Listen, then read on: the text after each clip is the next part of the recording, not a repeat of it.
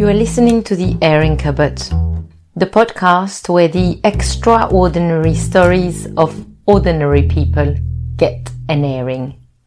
Phew, that's a mouthful.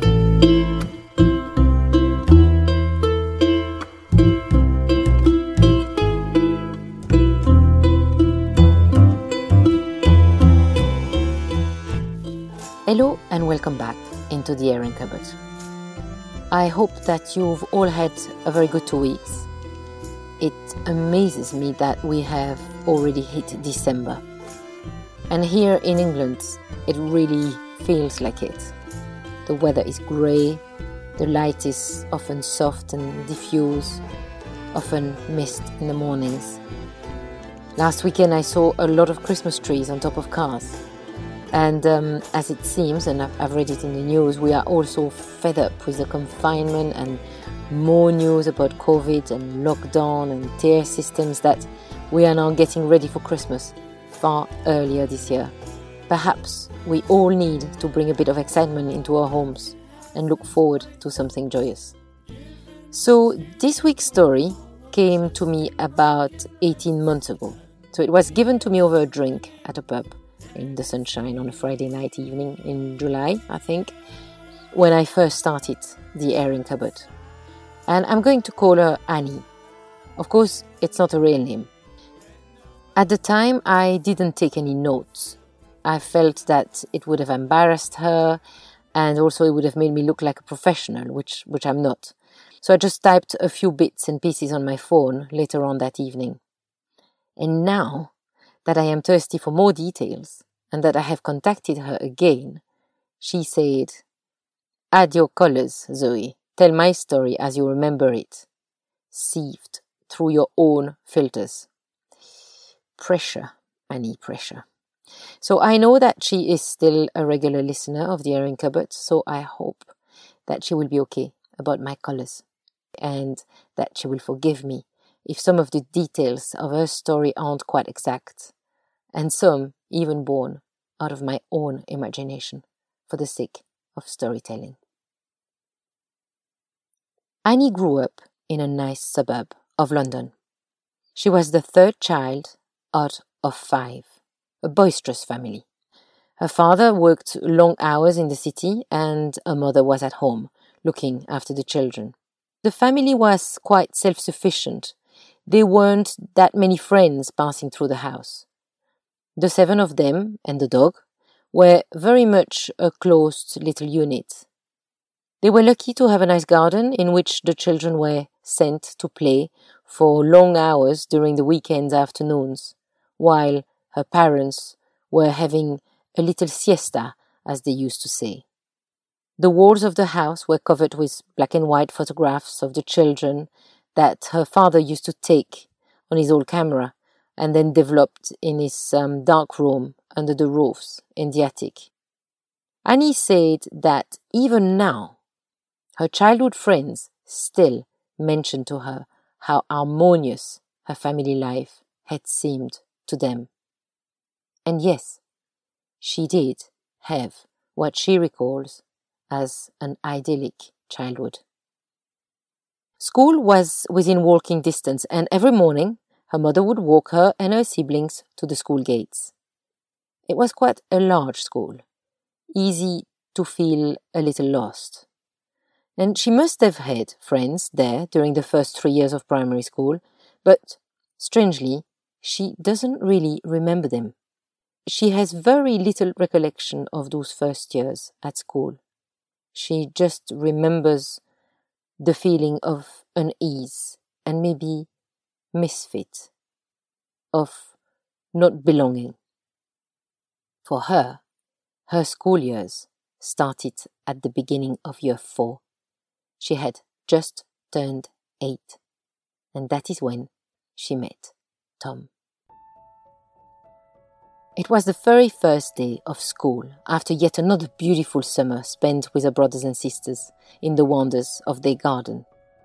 Her little brother was starting in reception, and he had cried a lot, and he had to be pulled away from the arms of her mother by the teacher. And that had unsettled her a little. She didn't really know why, but it had made her sad, as if her little brother's distress had run on her, like the colors of clothes do in a hot wash. Her school tie felt tight around her throat, especially when she swallowed. The bell had rung and she was standing in with the other children, lining up beautifully in front of a new teacher. He looked a little scary, towering over them in his brown suit and his big beard. His voice came straight from his chest, resonating deep like a sound drum. Her feet were uncomfortable in her new lace-up shoes.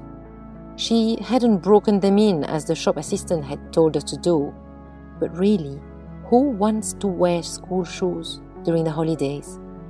It only brings the dread of having to start school life again with each step taken. She felt small in a hand-me-down uniform. As she had tried it on at the end of the summer, her mother had told her, or mostly to herself, that it would do, that she would grow into it in a flash. And that is when she noticed him. He was standing right in front of her in the line.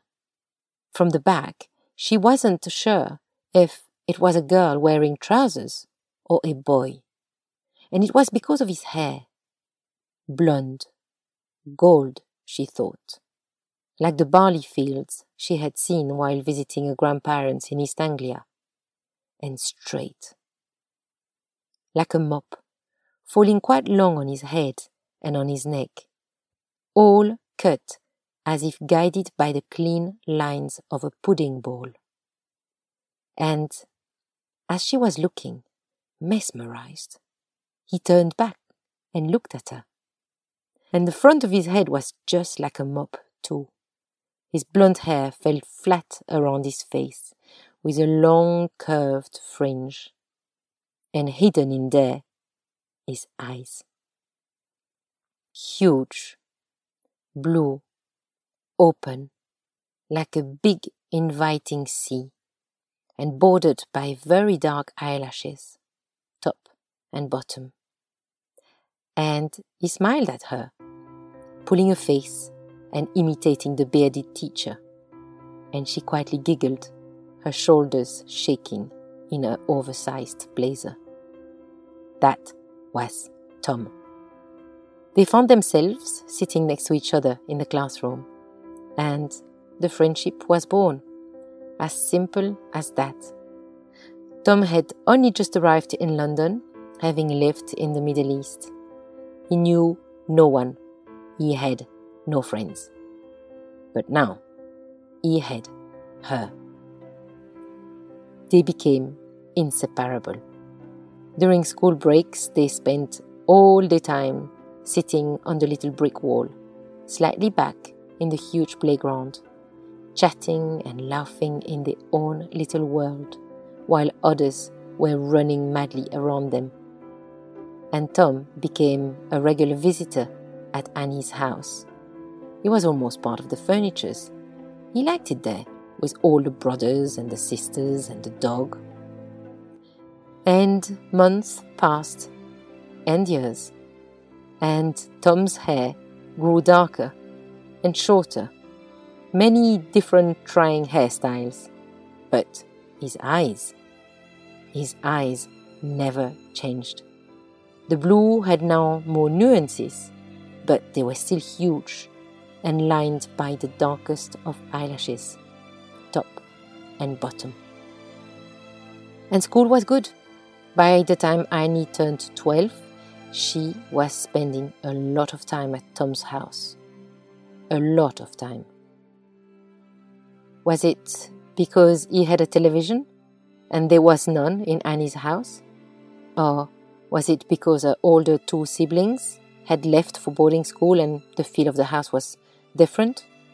Or was it because her father was absent a lot, and when he was there he had grown sad and somber, smoking more, often withdrawing into his dark room or his office?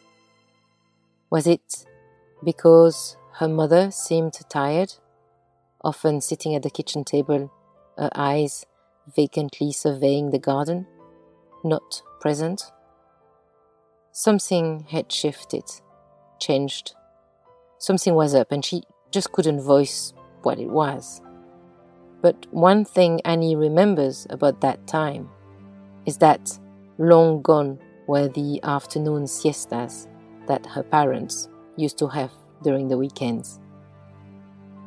And so when one night during the Easter holidays, as the entire family was together, her parents told her and her brothers and sisters that they needed to speak to them, she should have known that something was about to end. Even the dog knew, as he lay unusually quiet and still under the table, flatter than the floor. That night, her father left the family home, forever. There had been someone else in his life. Annie had gone to bed, broken, and maybe she could have heard her father sob in the hallway, in her mum's arms, one very last time. She could have heard it if only her old iron bed didn't make so much rattle as her body shook uncontrollably. No tears. That night, she went to bed. She was 12. She woke up, an adult. And there was much to do. Her younger siblings seemed fine, and soon the older two had rejoined their boarding school, trailing the dark cloud of their sorrows behind them. But her mother disappeared into the darkest of places. How did Annie stay afloat during those few months? Well, there was Tom. He had said very little, as she had explained all to him, sitting side by side on his bed. But when she had laid her head on his shoulder, he had put his arm awkwardly around her, and he had held her there, a little too tight, strangling her neck a little, and that felt good. But as always in life, change brings more change, and so it was for Annie and for Tom, and it all happened rather fast. Firstly, finishing school and being 13 meant Annie was going to go away to boarding school, following her sister's footsteps. And then, Tom's father's contract came to an end in London, and he got posted in West Africa. The family was going to follow at the end of the summer. As Annie and Tom sat on the floor of his empty house at the end of that summer, it was as if there was nothing much more to say, both a little empty, like the rooms around them. They must have promised to write to each other, not to forget each other, to remain firm friends. But the premises of adolescence had pointed its nose between them and had somehow smudged that ease and comfort between them. Strangely, Annie does not even remember the moment they had said goodbye to one another. All a blur. They wrote to each other a little to start with, but then came the divorce, and Annie's family home got sold. They moved out of London to be closer to their grandparents in East Anglia. Did she send Tom her forwarding address? She has no idea, but she never heard from him anymore. Ever. And now we must fast forward 25 years. Annie is now married. It's a typical story. She met her husband at uni, they fell in love, got married, they settled down in East Anglia, close to her mother's, who now herself is remarried. Both Annie and her husband working in London, commuting. 2 children came, so Annie stopped work to look after them. Really a very happy family life. And on the walls of their home, there were many photographs speaking of love, friendship, family, harmony. And then Annie's husband lost his job. As it proved difficult for him to find something else in his field of expertise, and they desperately needed the income, Annie decided to go back to work. And soon she found herself progressing in her career.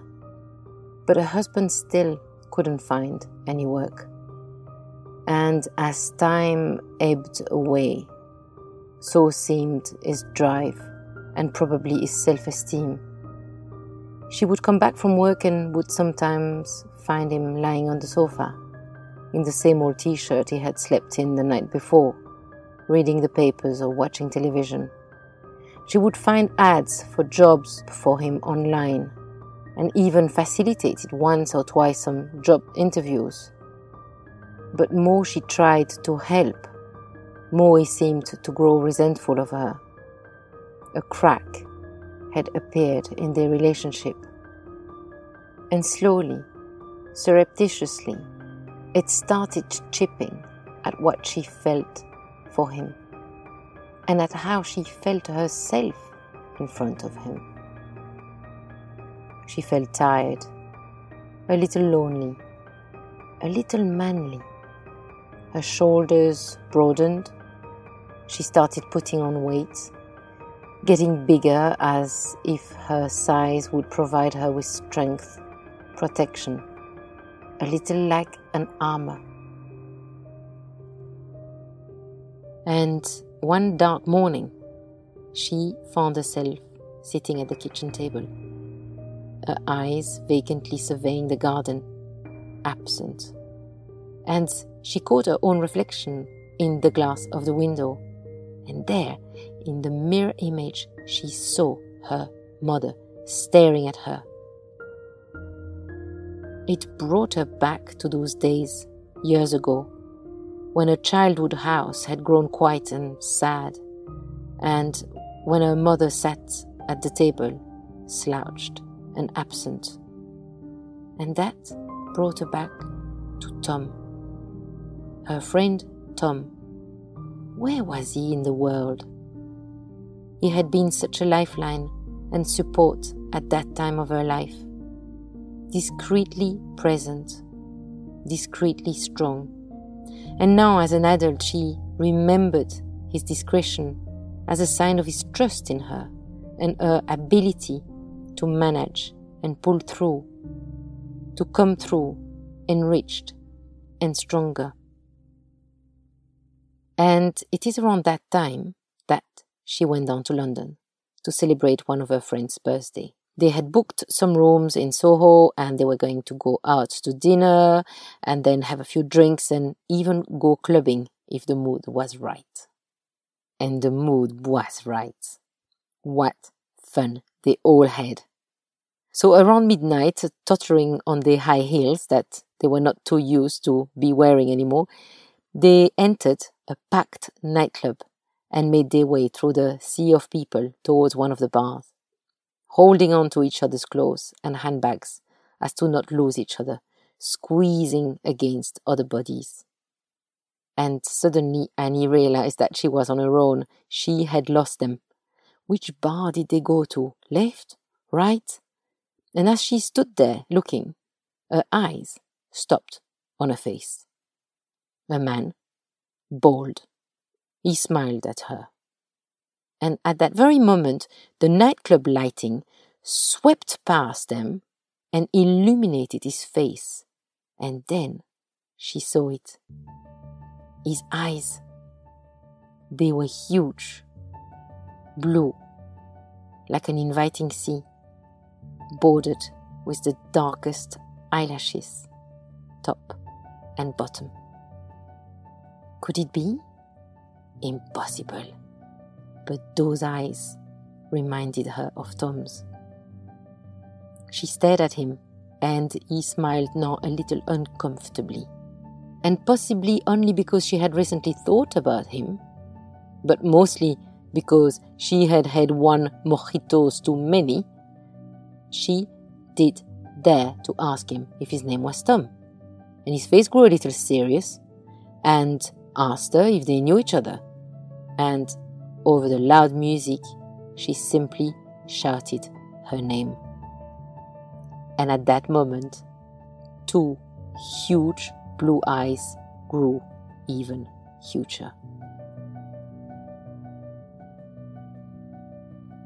And in the middle of all the madness of a Saturday night in a Soho nightclub, two old friends reacquainted themselves to each other, awkwardly first, and soon embraced into a big, massive hug.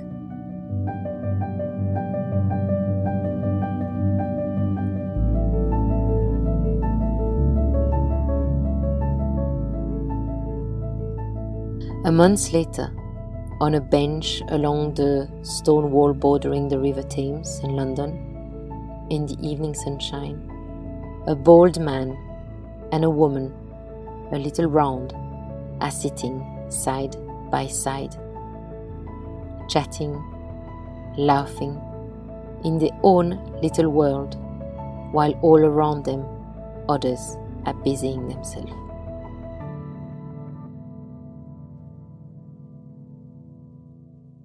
Et voilà. I hope that you've liked Annie's story. I can say that Annie and Tom are still friends now, 10 years later, although they don't see each other enough because Tom now lives in Singapore. I have been thinking about the serendipity of this meeting in the nightclub so many years later. And the amazing thing isn't so much that they bumped into each other. I mean, that's amazing, but what's really extraordinary is that she recognized him. I mean, recognized his eyes. And I've asked her, was it true recognition or was it an unexplainable intuition? She isn't sure. So I will leave you to think about it. I wish you all a very good 2 weeks, and until we meet again in the airing cupboard, goodbye.